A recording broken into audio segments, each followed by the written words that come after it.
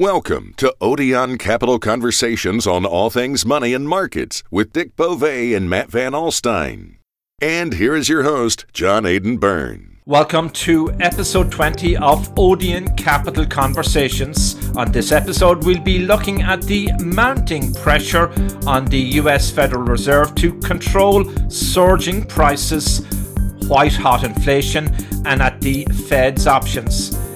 Dick Bove has new numbers on price rises across different sectors, from energy and food, and with his analysis of cryptocurrencies, precious metals, and the dollar, and what all of this is telling us. Dick has the data too on wage and labour force trends. This episode will also look at the global backdrop with the latest on China and Russia. I'm with Dick Bove, Chief Financial Strategist at Odeon Capital Group, and Matt Van Alstyne, Odeon Co-Founder and Managing Partner. And we'll be right back after this break.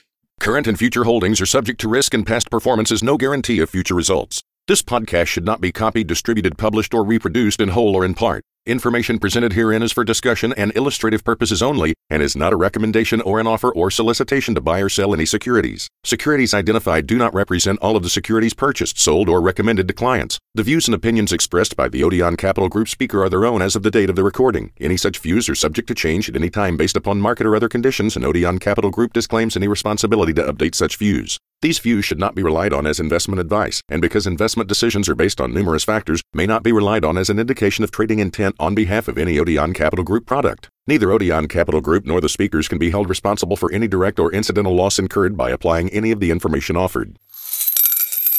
Dick and Matt, welcome to episode 20. That takes us into 5 months or so of podcasts, and anybody who wants to go back and binge listen, we say go up there and look for us on Apple and all the good platforms, and look for Odeon Capital Conversations. There's a lot of rich material, pardon the pun. We'll talk lots in this episode about many things, lots to unpack, as they might say. In our main segment coming up later, Dick Bove will take us through the extraordinary pressure on the Fed to control prices, and that's in everyone's sights, especially the Fed and even the American consumer. Speaking of prices, I just noticed overnight, I think the average price of gas hit something close to $5 per gallon, actually 4.92 according to the American Automobile Association. That's a 5 cents jump overnight. It's horrible. But we're going to look at inflation later, and we'll also get to the US Federal Reserve and Dick's analysis on this episode. Dick, you've been doing some work on China and Russia, and some interesting findings have emerged. Do you want to share those with us first? Well, what interests me at the moment is that, obviously inflation and the Fed's actions are going to be very important in I'm going to say, the near term.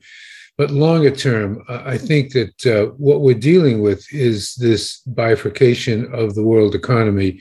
And I think that what's happening in China and Russia will be more important to the stock markets and the economy and interest rates and the Fed in the United States than any other event that's occurring at the moment. If we look at Russia, I think that what we've seen to this point is probably a lot of misinformation concerning the weakness of the Russian army, the weakness of Russia, et cetera, because Russia has, in fact, achieved its primary goals in this invasion of the Ukraine. It did open up a land bridge to the Crimea. It did increase its control and hold on Donbass and Luhansk, and it is expanding out of that base into more areas into Ukraine. Now, obviously, it did not achieve a lot of the, if you will, vainglorious goals of taking Kiev and, taking the whole country. But, to say that, that Putin needs to go back to the Russian people and say that he's been defeated would be incorrect. He succeeded. And what is even more fascinating, and I think more dangerous, is that the ruble, which cratered, when this war began, the ruble is now quite strong. And in fact, it's come back almost to where it was before this war began. In addition to which, the thing that bothers me most about it is that the ruble is now being used for transactions. In other words, if you want to buy Russian nickel and gas and oil, not just China but other countries, they're paying in the ruble. So the ruble is resulting in a pretty big increase in cash flows to Russia. So again, I hope that Russia is beaten into the ground, but I don't think it's going to happen. And I think that we need to get a more realistic view of what's going on there, because Russia is not losing if one takes a look at who got the most territory, who was the most devastated, whose economy has been hurt the most, who is getting certain side benefits. It's not the Ukraine, it's Russia. Yeah, I mean, I think on the Ukraine-Russia thing, I think it's really more you're framing it from a tabula rasa, just a blank slate, and Russia's now got more territory than they did in January of this year, and therefore they're winning. I think what's interesting is the pregame spill the spill that was out there was that Kiev will fall in 2 days, and because Kiev didn't fall, therefore Russia's losing, and so the narrative has all been set up that even if they only take all of Ukraine but not Kiev, somehow Ukraine's won. Yeah. And I agree with you that it's a little bit more of a mind bend to realize Ukraine's losing territory, they're losing people.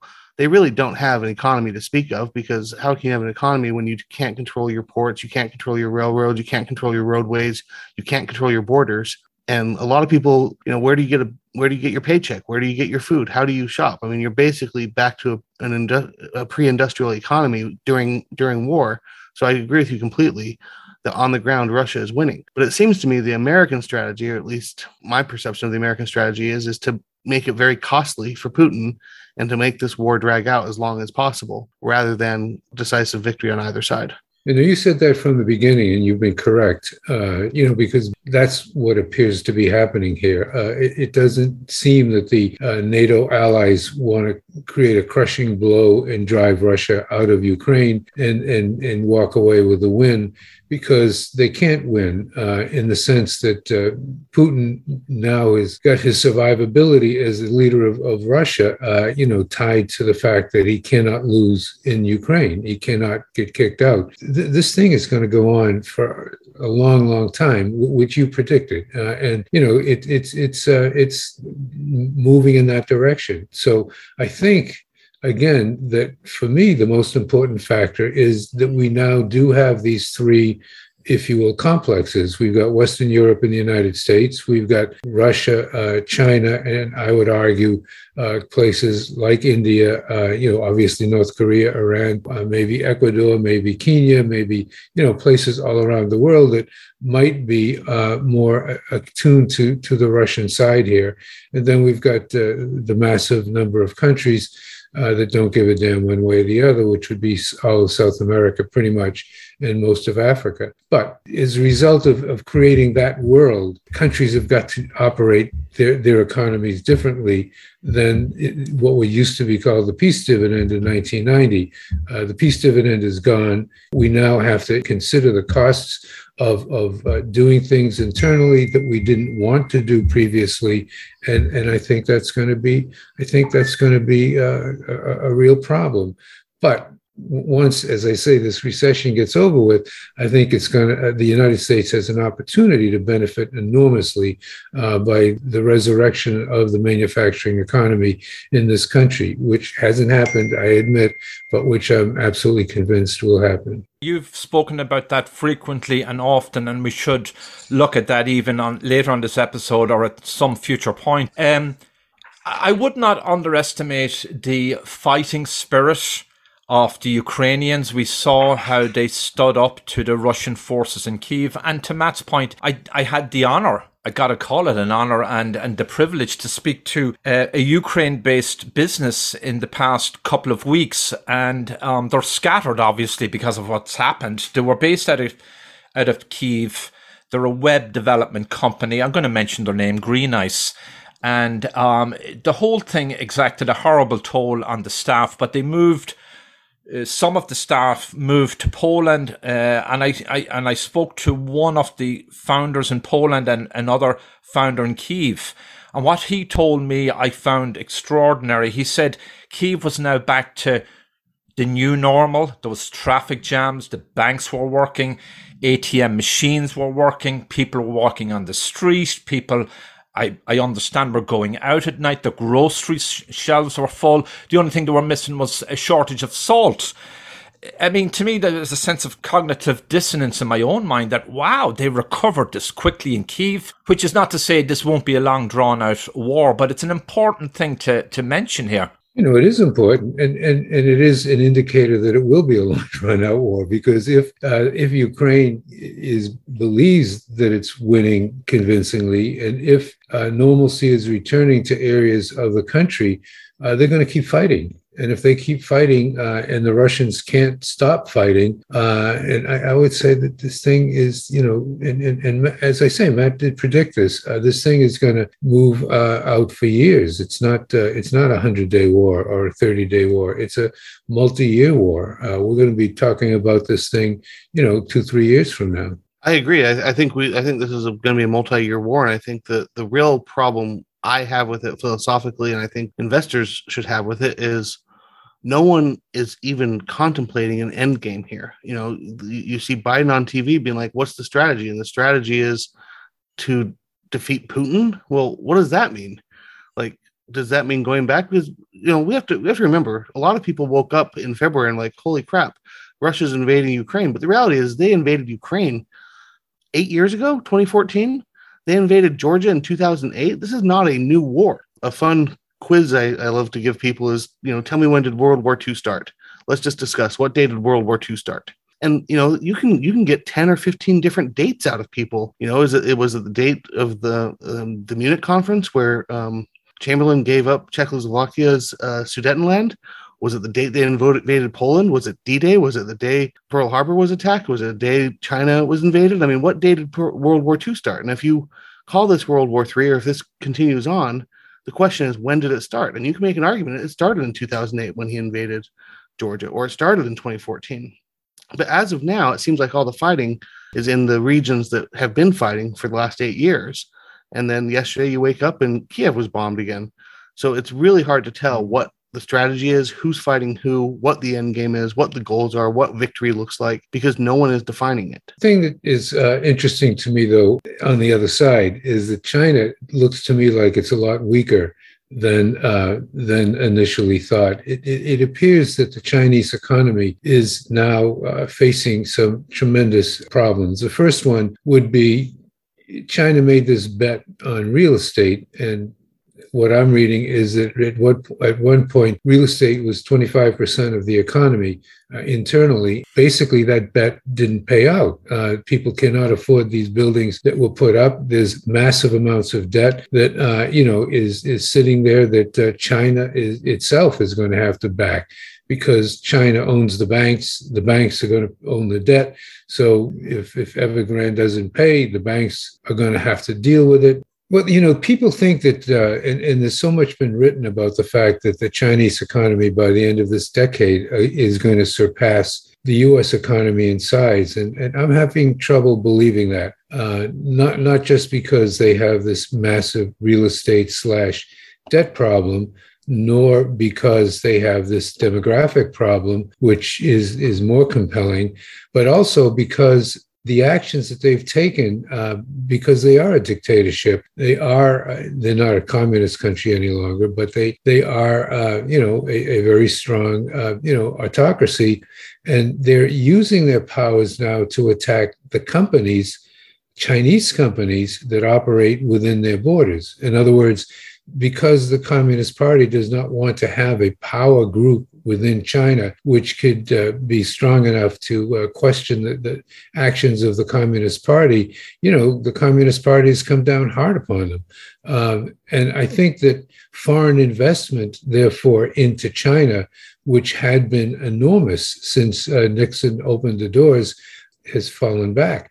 I know that Matt has a number of specific examples which he can point to, and I think, we should listen to them in a second. But the last point I want to make is that if foreign investment capital stops coming into that country, which is what I think we're looking at, then China's got a problem. He's got a lot of problems, and I don't see it surpassing the U.S. at the end of this decade at all. If you go back to even pre-Trump sanctions or tariffs that he put onto China, the world was starting to decouple as it was, and then Trump goes in and starts pointing out the deficiencies with being dependent on China with the chips and with Huawei, and then you get COVID, which just amplified the problem that the entire world, or at least a lot of the production capacity of the entire world, is located in China, which is not a dependable ally. It's a long ways from almost anyone. It requires a lot of transportation to get goods out, and companies are now realizing that that they need to at least re-offshore or onshore their manufacturing capacity. I saw this morning that Apple's moving all their iPad production to Vietnam. There's talks that they're going to be moving some iPhone production to maybe a NAFTA country.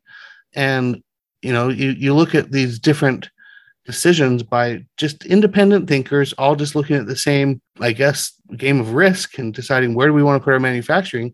And China is no longer the obvious answer. In fact, there's obvious reasons to not do China. And nothing that has happened since Trump got elected has done anything to reverse that trend.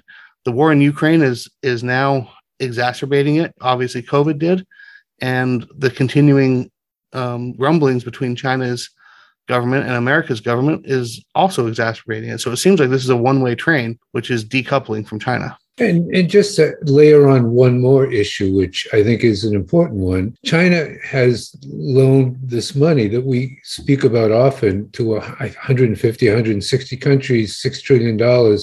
And, roughly 40% of that money can't be paid back. These countries will never have the ability to pay it back. And China basically, in lending the money, demanded that their workers build the highway or the bridge or the building or the dam or whatever it is that was being created. And that if the country was not able to pay back, China has an opportunity to get free natural resources in lieu of getting cash payments. So that China has become very clearly a colonial power in all of these countries. And what we know about colonial powers, obviously, is that they get thrown out. I mean, supposedly in Kenya, they actually beat workers physically if they don't work up at the level that the Chinese overlords want them to. So the net effect is, everywhere you look at China at the moment, I see problems. So I am not a believer that the United States will fall into second position against China, because their system of government, their system of dealing with companies, their demographics, their debt problem, their if you will, allocation of funds into real estate, all seem to argue that this country is going to have a lot of trouble before it gets back to the pace of 5, 6, 10% growth that they claimed that they used to have. So I don't know. To me, again, the opportunity for the United States to take a big chunk of the manufacturing business is there if we invest in the technology to lower the cost of labor input in building these products. I think the opportunities for the United States are just phenomenal. And I wish we'd get this recession, get it over with, and start moving in the right direction. Just a few things to pick you up on there, Dick. I'm not sure in which order, but one, you say China's no longer a communist country. I mean, maybe it's a matter of how you define your terms. It's a totalitarian nation, a kind of a globalist now in a sense. But the other interesting part of what you said there was China won't be this rising superpower much longer. So where does that leave the equation on the US as the reserve currency? Because you've spoken about that here pretty persuasively. So does it mean that we will remain the reserve currency for a wee bit longer, or how does it change that equation? And then on to the idea of China not being a communist nation. I mean, it's kind of a dastardly nation, especially if what you were describing there in Kenya. That's horrible. Well, communism is not a political system. It's an economic system, right? In other words, when Karl Marx wrote the Das Kapital, and when Lenin, wrote his, pieces, which were much smaller in nature, it was not envisioned that it would be an autocracy. It was envisioned that the people would run the political system as they would run the economy. So communism is not a political doctrine. It's an economic doctrine. It doesn't work. And that we've learned that. And that's why China and Russia are no longer communist countries.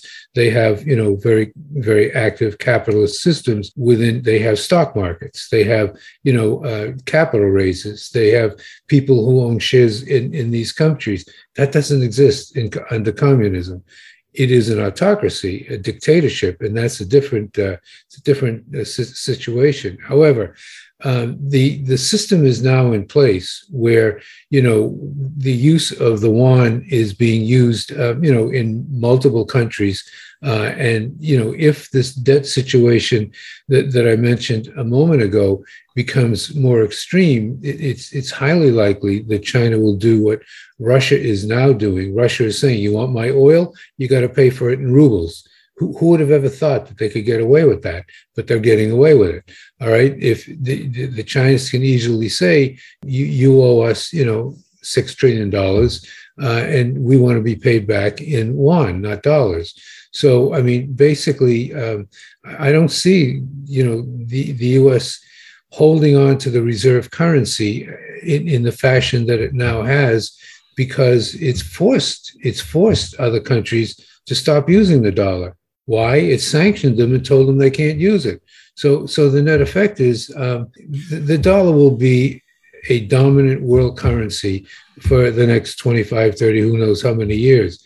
Will it have the same dominance that it had over the last 25 years? I sincerely doubt it. To pick up on that, I think there's a few things when you're comparing currencies, which is a currency generally represents the value of what's backing it. And the United States backs its currency by basically saying free trade. You can settle in the United States. You can pay your debts here. You can do business with us. Our navies will protect your shipping lanes. Our fiat currency is basically a show of force. And what the ruble has proved is that a currency, which is basically backed by oil, is also a valuable currency. When you have an actual commodity backing your currency, you add value to your currency and you add stability to your currency. And so basically, I think what's happened with the ruble, and I think what you're saying is going to happen with the yuan, is that as long as something is backing it, it will have value. In terms of the US dollar no longer being the reserve currency, I think that trend is more driven by the idea that central banks have to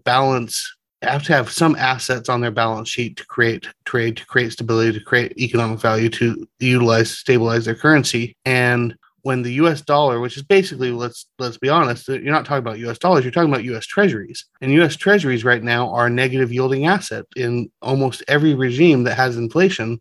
Going and buying a US treasury that yields 3% is not a stable asset. And I think that's going to be a bigger driver of the decline of the US dollar as the reserve currency, is because it's a declining asset to the balance sheet of the banks that previously would have bought it. Well, I'm glad that John brought up that issue at the moment, because I was running some numbers this morning to figure out what commodity inflation was doing. And I was shocked by seeing something that I hadn't even considered. And that is every fiat currency of major stature in the world pretty much has declined in value, over the last 12 months. Every cryptocurrency has fallen apart over the last 12 months. The price of gold, silver, and platinum are down in the last 12 months. So everything that you would think of as representing, a store of value, a currency, a transaction, something to handle transactions with, have gone down except for the dollar.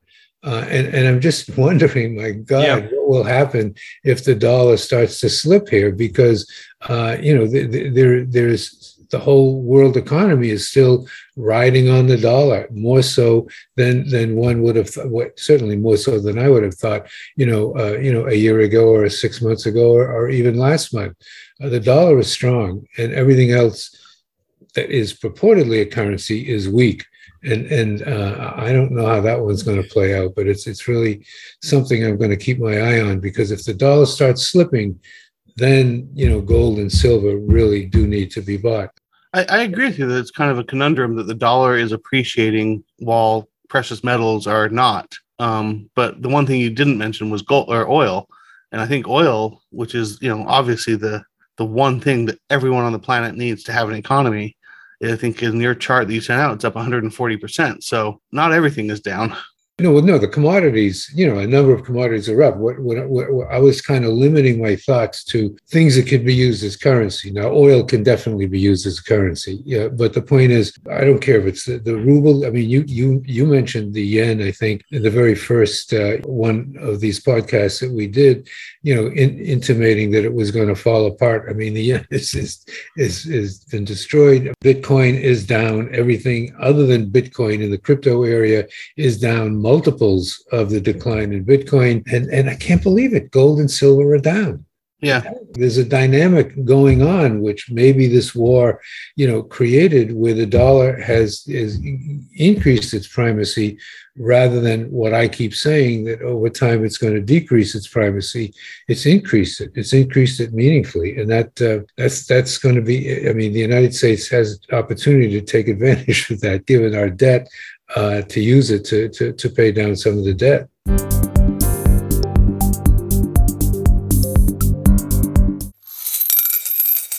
Well, we're going to look at the Federal Reserve and some of these price rises and commodities and where they're valued at in the main segment coming up. I want to just quickly go back to, you had suggested in an earlier episode that foreign money coming into the United States was propping up the dollar in part. Could that be at play here for its strength, or is there something else going on? No. It is the main issue, right? If cryptocurrencies fell apart, if the price of gold and silver, went down, that's fine. It has nothing to do with the movement of funds. But if every fiat currency of major stature is declining in value, that means that money is moving into dollars. That means that the Treasury does not have to take is strident a position in getting new money in. It's very positive for the United States. It is happening. It's extraordinarily positive. The other thing that's positive, of course, for the United States Treasury, not the dollar, for the United States Treasury, is inflation. I've been watching the revenues of the United States government. Now, April is not the right month to point to, but since it's the last month I have data on, the United States government ran a profit in April. Its revenues exceeded its costs. And I'm waiting, so to speak, with bated breath to see what the main numbers are going to show. I doubt that there'll be anywhere near a positive profit, but I'm convinced that this inflation is doing what it's supposed to do in that respect, and that it is swinging the revenues in favor of the U.S. government, which is taking a lot of pressure off this debt. So we'll see what the main numbers are, hopefully in a day or two. But the impact of inflation on the revenues of the U.S. government has been pronounced. It's been positive, and it is taking also the money coming in from overseas. It's very positive for the U.S. Treasury. So there's some upside in a weird way to inflation. If I could go back and pick up on another point you've raised repeatedly, Dick, and an explanation would be very interesting, is manufacturing moving back to the United States. That's a wonderful thing for America. I would think people would agree with that. All manufacturing may not be all moving back to the United States as manufacturers start moving operations out of China. What's your take on how that will impact labor costs and the overall price of goods in America? I mean, isn't that the whole rationale for outsourcing to begin with, to keep the cost of goods and production down? Any thoughts about that? Will our standard of living remain the same, go up or go down? That is the critical issue of manufacturing coming back. If manufacturing is going to come back, it's only because the cost of manufactured goods, well, certain goods for defense reasons are going to come back no matter what. But the cost of purchasing the goods being produced in the United States is the critical factor. In order to get the cost of these goods down, there's got to be a massive amount of research and development. There's got to be a huge amount of expenditures on robotics.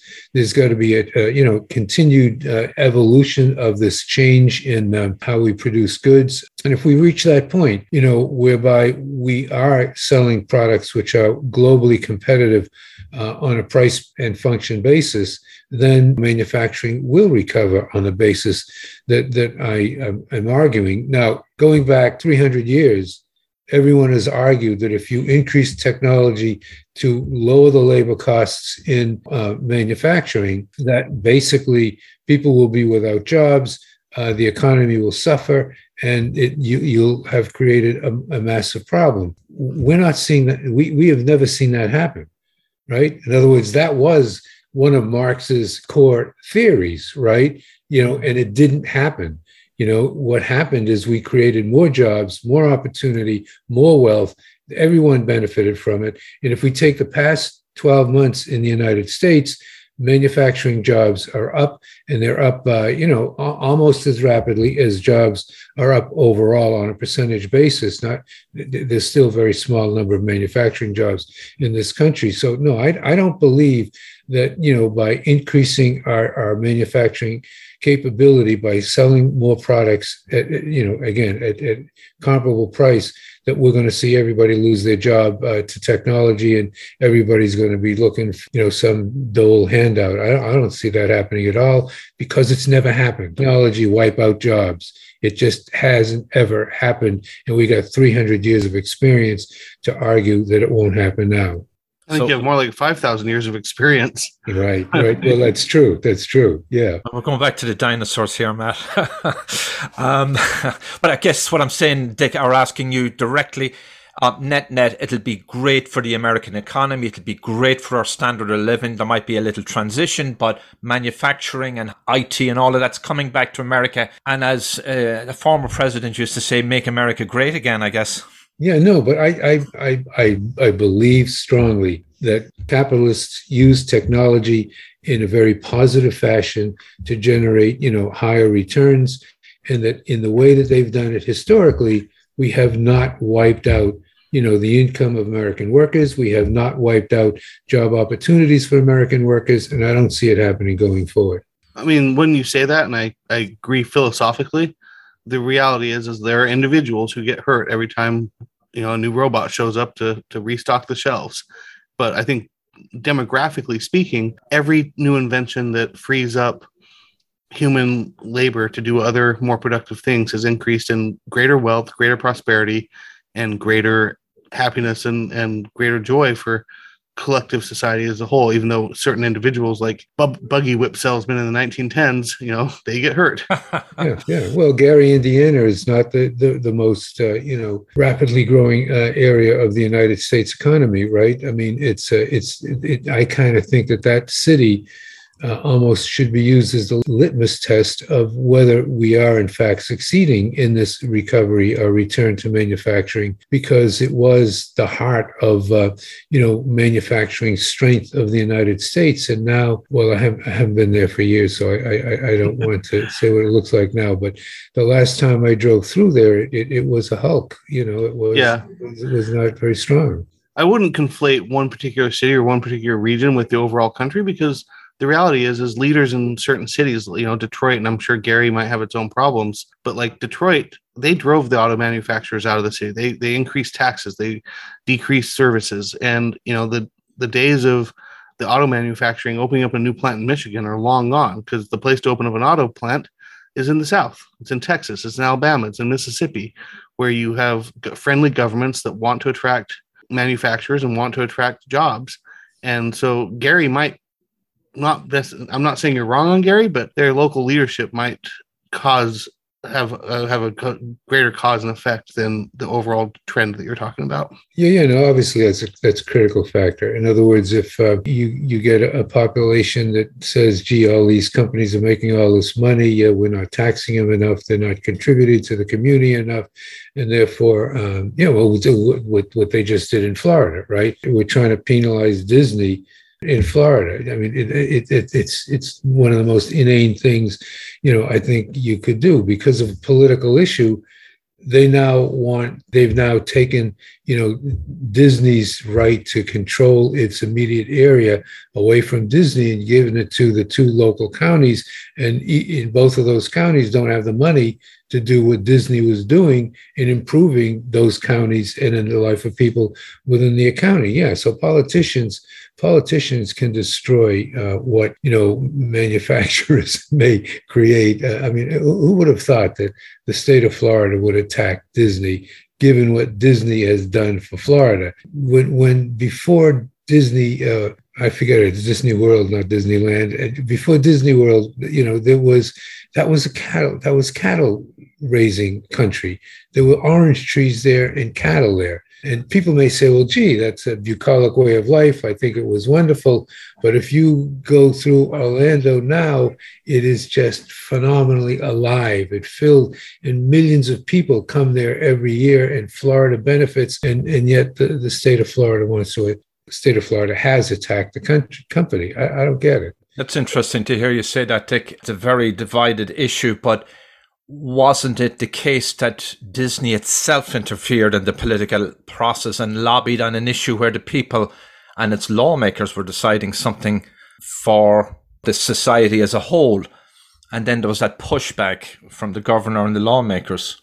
Disney has every right, as an individual does, to try and have a say in the political system, right? In other words, I don't believe that simply because you're a corporate citizen, you have no right to say what you want to say, and you have to lay down and take whatever the government wants to throw at you. So the fact that Disney wants freedom of speech, in its properties is not, to me, a reason to attack the company. Well, I think they were taking it a step further than that. I mean, because they were voting on social legislation on what the people of Florida wanted, not what Disney wanted. And it had its own particular slant on that. Disney doesn't have a vote. I mean, it's the people of Florida have votes. Disney can say, this is what I think, but Disney does not have 200,000 votes or 1 million votes. It can say what it believes. It has the right to say what it wants to say, and that's all it did. I mean, I think we can move on from the Disney argument, because the reality is all these companies, every company operates in a political sphere, and you have to be careful where you have to represent your constituency, and whether or not Disney has the right or Florida has the right or whatever. The reality is this is the playground you're playing in. And I think what the companies have learned from the Disney retaliation, which I agree with Dick, I don't agree that it's appropriate for government to retaliate against people's political views or companies' political views. But the reality is that could happen. And, you see, when the Supreme Court case of Roe v. Wade, the supposed decision was leaked, I kind of expected a lot of companies to come out and make a stand. And I think what happened to Disney is kind of made companies and people scared to stand for what they believe in if they do in fact have opinions, because they are worried about retaliation. And I don't think that's good for society, that government retaliation is a consideration that companies should be taking into account. That said, I was talking about Gary, Indiana and Detroit, and I think what the reality was, those aren't retaliative moves. Companies aren't leaving Detroit because out of retaliation, like you did X, I'm going to do Y, the same way that it appears Disney was retaliated against. It was more of just a gradual decline. In 1970, you have a police force, and I'm just making up numbers, but maybe you have 1,000 people on the police force, and you have a low tax base. And by the 1990s, you have 400 people in your police force and a high tax. And it slowly makes sense to move your manufacturing elsewhere. And I think that is more of the fear of what can happen to a community that gets bogged down by an oppressive government, is just the slow decline where you really don't even notice. It's more like the frog in the pot, and how you can put a frog into cool water and put it on the heat, and then you turn it up, and by the time the frog realizes the water is boiling, its muscles have been they can't use their muscles anymore because it's too warm to jump out. And so you don't have to put a lid on the top of a pot of water. And with Disney and Florida, I mean, that's an obvious retaliation and backlash, but the more substantial risk to a community is the gradual creeping up of just an economy that doesn't work for a company anymore.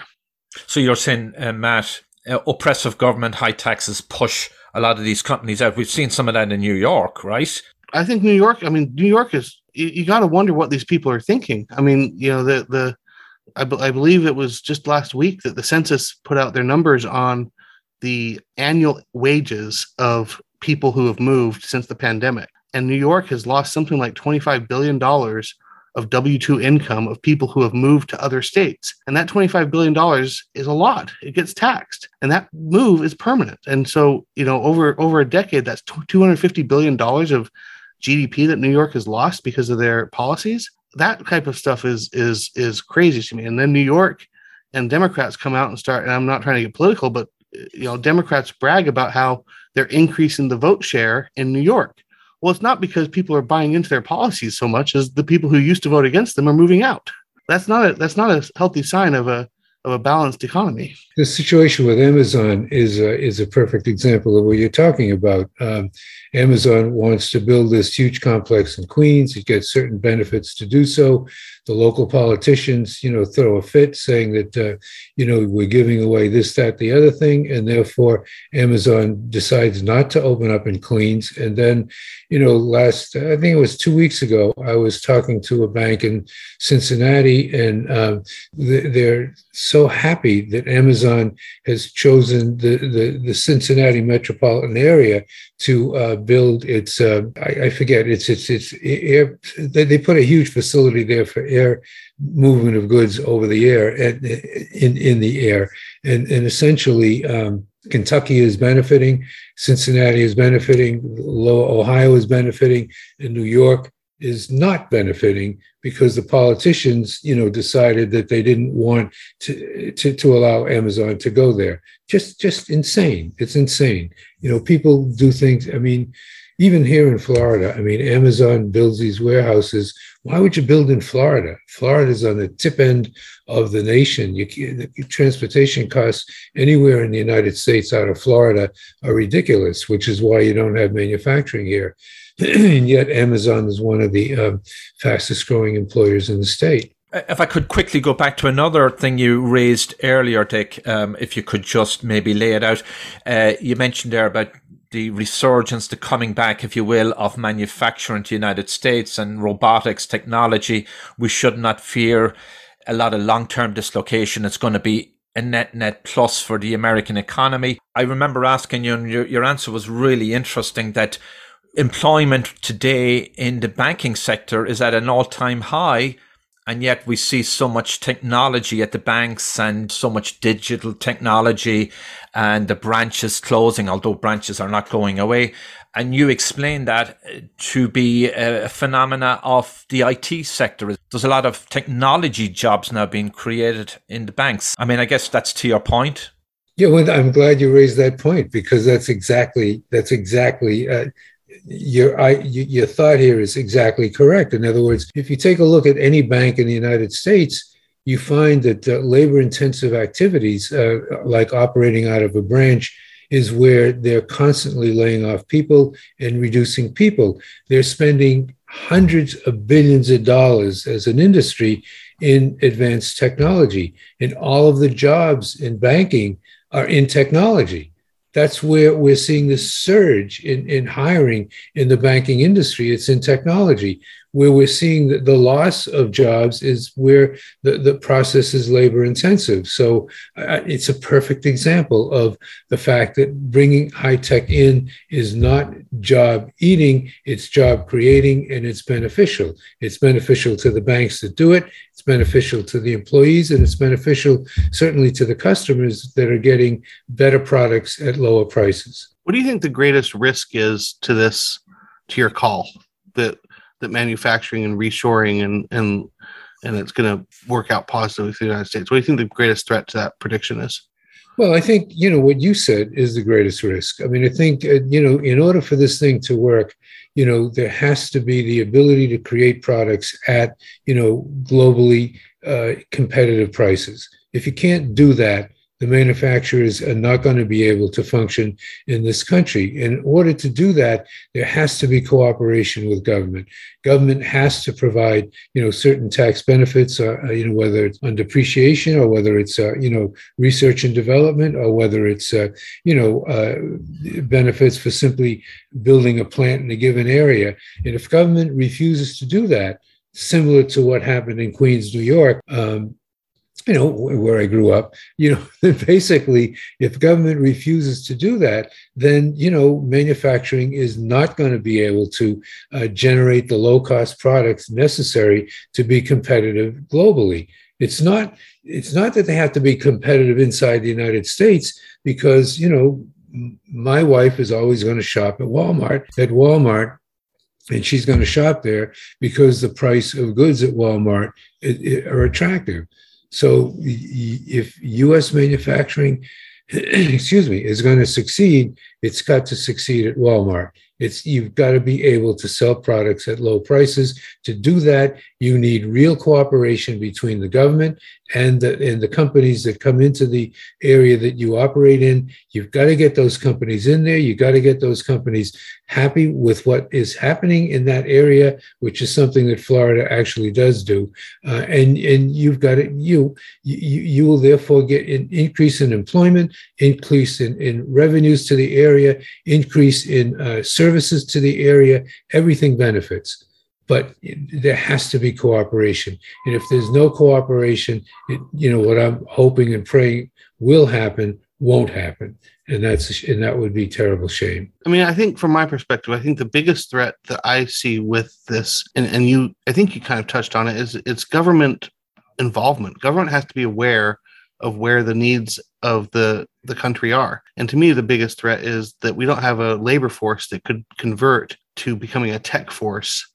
And to the extent that we do, it's going to be a high supply demand imbalance. And so I feel like we need to, I would wish that we had political leaders that thought about our visa and immigration policy to let educated folks in and to educate people in the skills that they need and have different prices. If someone wants to study the humanities, they should pay a different tuition rate than someone who wants to, get into IT, because the person that wants to study humanities, to me, that's kind of a vanity degree, because it's not going to necessarily help the country move in the direction that it needs to become the manufacturing powerhouse that I agree with you we could be and should be. This Toyota situation, blows my mind, right? I mean, essentially, 50, 60 years ago, there was a genius in the United States on, increasing the efficiency in manufacturing. And basically the U.S. auto companies would not use I think his name was Harrison, I forget his name. They would not use his services. So he went to Japan, and the Japanese loved him because all their cars were falling apart, and they needed someone to show how to manufacture cars better. So now, fast forward to the present, the Japanese come to the United States, and they build their cars in the United States using the techniques that they developed in Japan. And those cars are rated better than U.S. cars built in the United States. And I can't figure it. How can you take the same workers building the same product in the same country, and if it's built by Honda or Toyota, it's a wonderful automobile. If it's built by General Motors or Ford, it's something that breaks down all the time. Every year when Consumer Reports comes out with its new automobile issue, I look forward to getting it, to see, if the Americans are moving up, and they're not. I mean, basically, Consumer Reports continues to rank all these foreign cars built in the United States by foreign manufacturers higher than American cars built in the United States by American workers. The situation is far more complex than what that simplistically I mentioned it a second ago, which is you need cooperation between the government and business. You need that, but you need more than that. You need to figure out what are the manufacturing systems that are so good elsewhere that we will always buy foreign products and think the foreign products are superior to American products because we don't want to buy things made in the United States because we don't think they're of the quality of the foreign product. How can that happen? It used to be just the opposite. I mean, I don't understand how it can happen. So there's a lot that has to change to make manufacturing a powerhouse that I think it will become, and hopefully it will be done. So, Matt, to your point on DICK's, you're saying we should have immigration policies that permit highly educated workers to come in here and give our economy. No. I'm talking about American workers who are already here. I was just talking to Matt's earlier point and then to yours, Dick. My point is you're using the same workers, American-born, American-educated, American-trained. You're using the same workers. You put them in a Toyota plant. They build a superior car that the American public rates highly, right? You put them in a General Motors plant, they build a car that Americans say will break down, that's going to be repaired repeatedly. It's the same worker. You are perfectly correct. I would be in total agreement with you. And it's fascinating why the disparity. I guess a lot of things go to play in that management protocol, technology, design, whatever. But I was also on to Matt's point, I want to be very clear. Matt, are you saying that our immigration policies for permitting highly educated workers into the country should be adjusted? That was my point. Yeah, I think nothing is by accident. I mean, the reality is you have government leaders who should be focused on creating the environment for business to prosper and succeed. And for businesses to prosper and succeed in reshoring manufacturing, you have to have the total gamut. You have to have low-wage workers that can do the tinkering on the line and run the machines, and maybe can be trained to run higher tech machines. But you also need the IT guys that can design the robots and design the processes and plants. And you need supply chain managers that have the education to minimize and not accidentally put a plant of deep importance, as Dick said, in South Florida, because what Amazon's doing in Cincinnati seems a lot more logical because it's probably an hour and a half flight to 80% of the population. Like you need people with brains. And if you're not going to educate your population, then you need to allow it to come in through immigration. And to Dick's point, when he asks these rhetorical questions of how is it possible that this can happen, that American cars get manufactured at a lower quality rate than brand new Japanese plants that come in, I mean, I think there's lots of Harvard business case studies on things like this, where complacency and redundancy and bureaucracy and people just get caught sitting on their butts, basically, because GM at one point, as goes America, as goes GM and goes the American worker type thing. Like the phrase that GM represented America used to be a fact. It used to be true. And GM, if you became the CEO of GM, you've now reached, at one point in time, you reached the pinnacle of what could be considered a great career. And you get complacent and you stop innovating and you stop thinking about the future. And lo and behold, someone can open up a plant in a region of the country that you thought was basically close to you and produce high quality cars because they have better systems, better management, better education, better ways of training. To me, this is all about the economic life cycle and the economic tools that are there for companies to take advantage of complacent actors.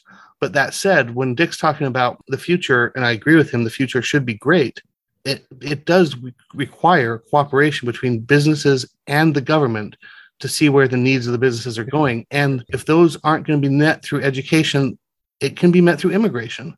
But the reality is it's not going to happen on accident. It's going to happen because businesses have the foresight to talk to government, and government has the foresight to respond to the business's needs. You see people like it was the CEO of Microsoft talking about how he had to open up an office in Vancouver so that he could import labor from overseas PhD students because he couldn't get them visas to work in the United States.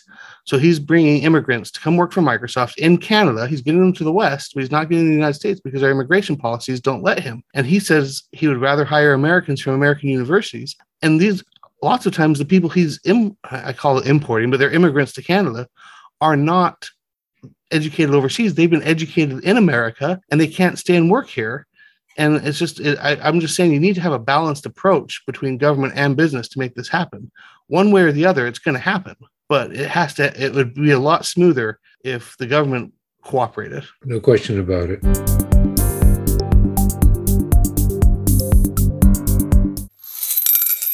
You're listening to Odeon Capital Conversations with Dick Bove and Matt van Alstyne of Odeon Capital Group. Dick is the Chief Financial Strategist at Odeon, and Matt is Odeon co-founder and managing partner.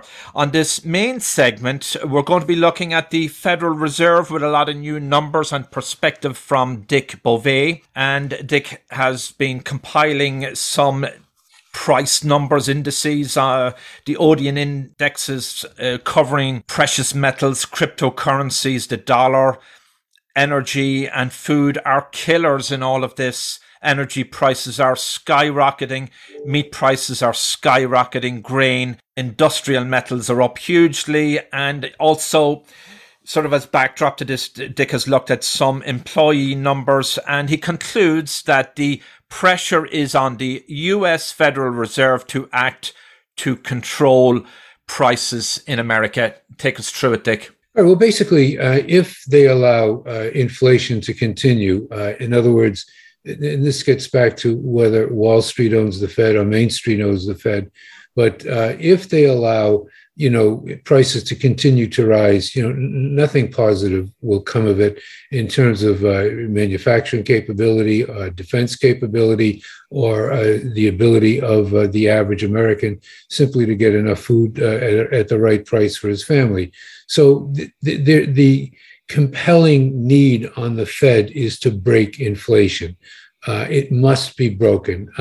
You can't, food prices have gone up pretty dramatically. As you mentioned, John, we've had roughly a 31% increase in the price of meat sold over the counter in the last year. Similarly, we've had a 31% increase in the price of grain-based bread, grain-based products, which are sold over the counter, and the price of gasoline. I think it was said on television this morning that in every state in the United States, a gallon of gasoline costs more than $4, and that has never happened before in the history of the country. Of course, in California, we're looking at it closing in on $6. But the point is,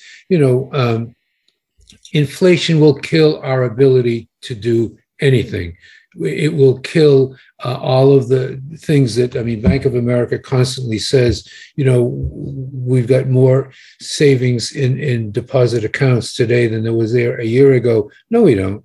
Not if you're looking at 8% inflation, you've got to reduce the amount of savings in that account by 8% in terms of its buying power, and therefore it's not greater than what Bank of America thinks it is. But anyway, the net effect is the Fed has articulated that it understands this risk. It has articulated that it is its main goal. The president has called Powell in to sit down and talk, the head of the Federal Reserve, to sit down and talk, and told him that it's your job. You've got to break inflation. And it is his job because, we created this inflation by increasing the money supply by 26% year over year a couple of years ago. And now the Fed, having created it, has got to kill it. And the way it has to kill it is it's got to shrink its balance sheet. Now we've run into a serious problem. The Fed's balance sheet has got false values in it.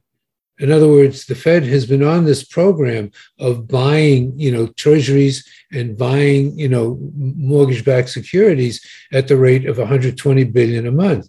And they bought all these, securities in a period in which interest rates were at one point record low, but certainly very close to record low.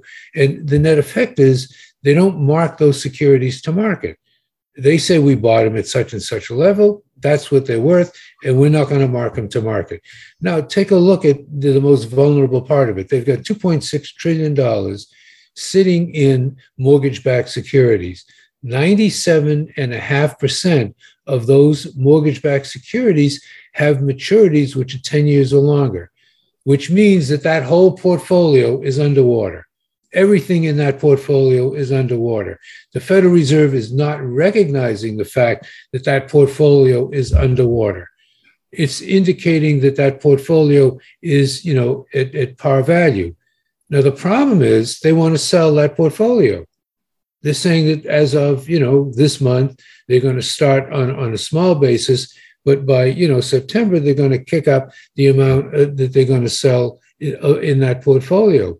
Once they sell that portfolio, they've got to recognize a loss. And once they recognize a loss, they're going to show that maybe the Federal Reserve of the United States has no equity. So we have this tremendous need. It's an absolute demand upon the Federal Reserve that they move to eliminate this inflation. But on the other hand, they've done such a horrible job in the construction of their balance sheet that there could be problems in that balance sheet, which are going to slow down their ability to attack inflation. And that would be a critical shame. They've got to move forward no matter what their balance sheet looks like. They've got to move forward no matter what, happens to common stock prices. They've got to get rid of inflation. If they don't, common stock prices will fall. They will ultimately have to recognize those losses, and the American public will find itself having a real problem in meeting its day-to-day needs by buying gasoline, food, and renting a place to live. What do you think the solution is? I mean, I agree with you on all of your points. And I kind of wonder, back in, I don't know, it was 2018, I heard a quote from Ben Bernanke where he said, monetary policy is 98% talk, 2% action. And I kind of think about that when I hear Jay Powell talk about how he wants to be the next Paul Volcker. Is he just talking a big game and never actually going to do what he's saying? Like, selling mortgage bonds below par when they're marked at par is going to be a huge eye-opening experience for a lot of people, especially if what they, you're 2.6 trillion, I think is what you said, is on the balance sheet. Yeah. So they're saying they're going to sell 15 billion, but does that mean they're going to reveal the price of the other 2.6 trillion? I mean, you're not talking about just the losses on the parts they sell, but like it'll give an eye-opening ability to price to market their entire portfolio. What do you think is going to happen? And what do you think should happen? The Federal Reserve puts out an income statement every quarter, just the way any company or any bank does. And, they're not going to be able to hide the fact. They can hide the fact now by not marking to market that portfolio, but they're not going to be able to hide the fact when they start selling that portfolio that they're taking losses on the sales, because it's going to show up income statement. That's why I'm asking if you think they're actually going to follow through and sell, or is this just talk? Well, see, that's the thing that has me most worried, because what you said is, something that Powell has followed. I mean, he has now done 98% talking and 2% no action, similar to what Bernanke's, I guess, prescription was. And, he's getting some very positive results in the sense that he has knocked stock prices down dramatically, but he hasn't hit where he has to hit, which is the actual price of the goods. So I wish I could tell you I knew how to handle it. I don't. I do not know how to handle it. I see it as being a major problem. I see it as something which is going to slow them down in their fight against inflation. But I think no matter what the cost is and what the result is, since the Fed can print as much money as it wants to cover whatever losses that it may generate, I think he's got to go forward. I mean, I wonder if the prescription would be just to let the short-term treasuries and just ignore the mortgage balance, ignore the mortgage positions, and just let the short-term treasuries roll off rather than focus on mortgage-backed securities. I didn't think of it, but you did, and you're right. The point is that if he's got enough short-term treasuries to achieve the goal of reducing the size of the balance sheet, as we talked earlier, foreigners are paying a lot of the debt of the U.S. again by buying in through the dollar. Inflation is increasing the revenues. And, I didn't think of what you said. It's a brilliant idea. Let the treasuries roll off and leave the mortgages alone. Leave them right where they are, because you're going to screw up the whole mortgage market. Also, because since the Fed was the primary source of money for funding the mortgage market over the last 2 years, not only are they going to stop funding the mortgage market and start, putting pressure on the mortgage market by selling these mortgages. So the reality is they should just leave the mortgages alone and do exactly what you said. I didn't think of it. Kudos to you, Matt. Congratulations, Matt. Hopefully they take my advice. Dick, where does rising interest rates fit into this whole big picture? Well, it hurts a whole bunch of people, but it also helps a whole bunch of people. Remember, when interest rates fell, all these senior citizens, they had on television were buying dog food because they couldn't afford to buy, and this was born before inflation, because, their income had been devastated by the U.S. government, by the Federal Reserve, allowing interest rates to get that low. If interest rates start to rise, their incomes will rise, and that's a benefit. On the other hand, if companies are not able to pass along the cost of the higher rate of interest, then that will be a problem which will affect, workers' pay, which will affect the economy. And unfortunately, I think that will be the first impact. And the second impact, which is people benefiting by the increase in rates, will come later. So I think one of the impacts of the increase in interest rates will be to heighten the likelihood of a recession. Yeah, but they're going to continue with these rate increases to also curb prices. That's the whole overall strategy, correct? Yeah, they will. But the biggest impact will come from shrinking their balance sheet.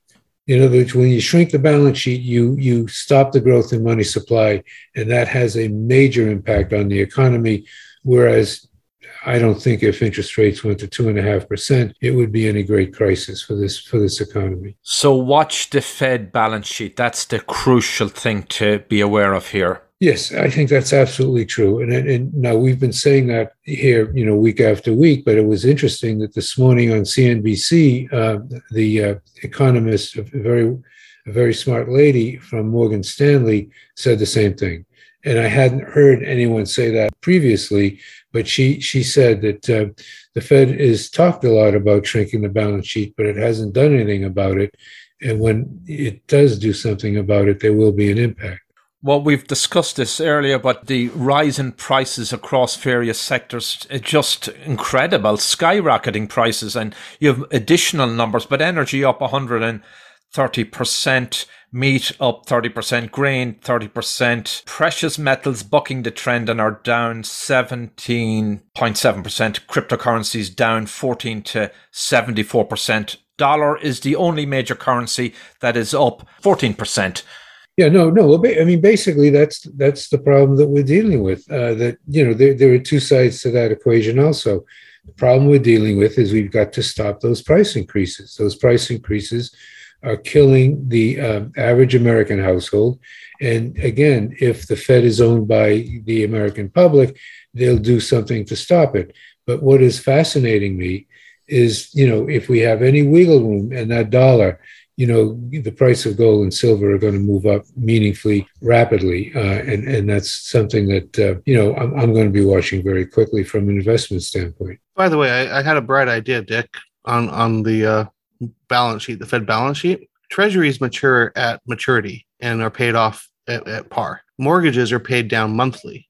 If they have $2.6 trillion of mortgages, they could probably get their $35 billion of amortization just through amortization and payoff slowly, so they can reduce the balance sheet ratably rather than having to do sales to get the 35 billion. Yeah, that's right. In other words, if they simply let the mortgages run off, they won't run into the problem of having to show that they didn't value them correctly, because they will get paid par when they run off. But if they decide to move more aggressively, and given the structure of their holdings of mortgage securities, I think they're going to have to sell mortgages. And if they're going to sell mortgages, then they've got this problem.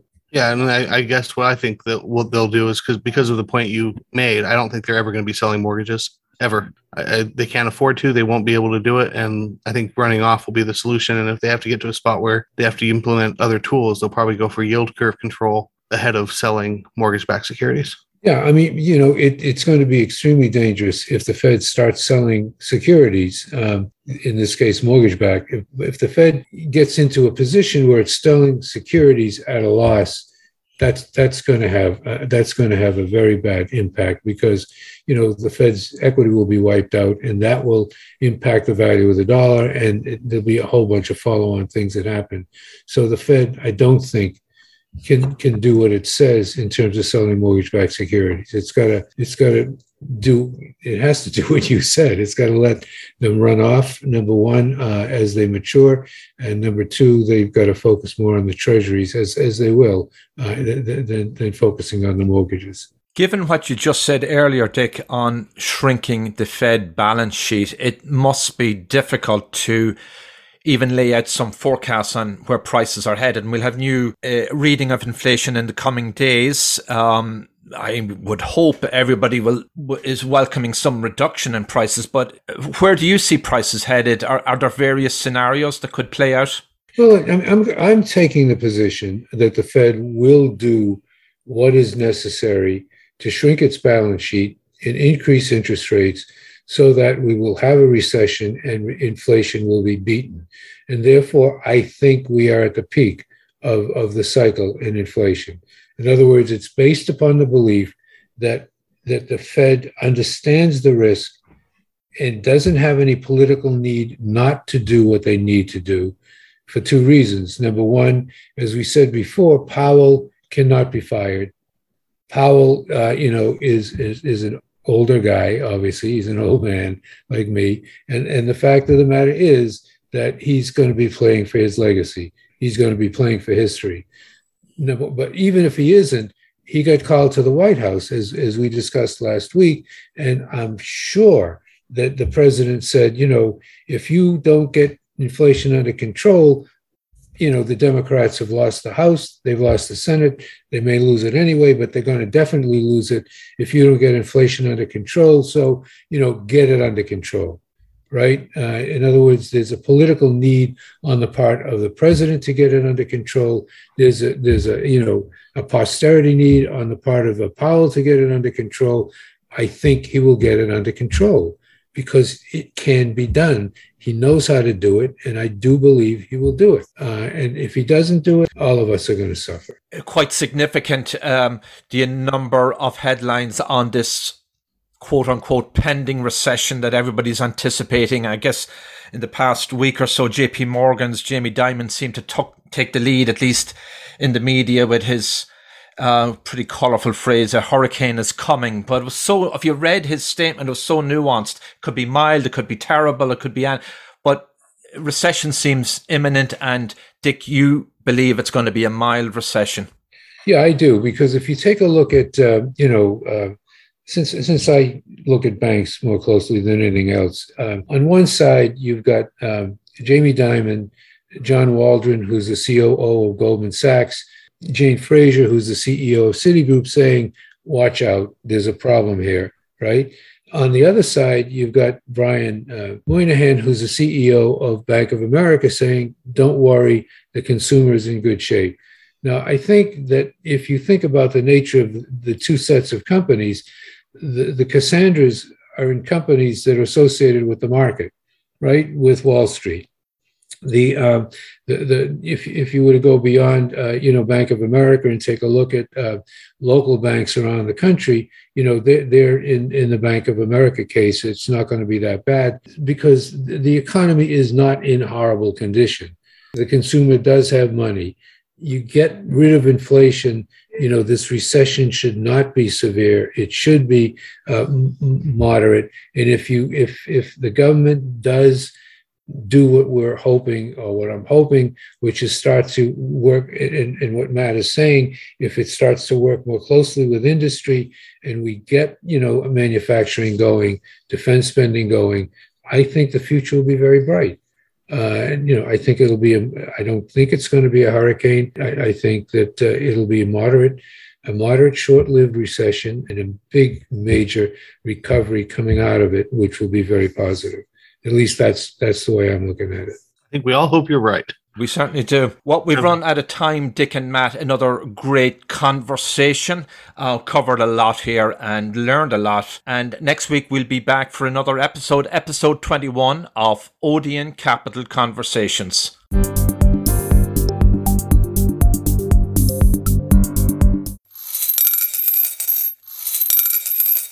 Current and future holdings are subject to risk, and past performance is no guarantee of future results. This podcast should not be copied, distributed, published, or reproduced in whole or in part. Information presented herein is for discussion and illustrative purposes only and is not a recommendation or an offer or solicitation to buy or sell any securities. Securities identified do not represent all of the securities purchased, sold, or recommended to clients. The views and opinions expressed by the Odeon Capital Group speaker are their own as of the date of the recording. Any such views are subject to change at any time based upon market or other conditions, and Odeon Capital Group disclaims any responsibility to update such views. These views should not be relied on as investment advice, and because investment decisions are based on numerous factors, may not be relied on as an indication of trading intent on behalf of any Odeon Capital Group product. Neither Odeon Capital Group nor the speakers can be held responsible for any direct or incidental loss incurred by applying any of the information offered.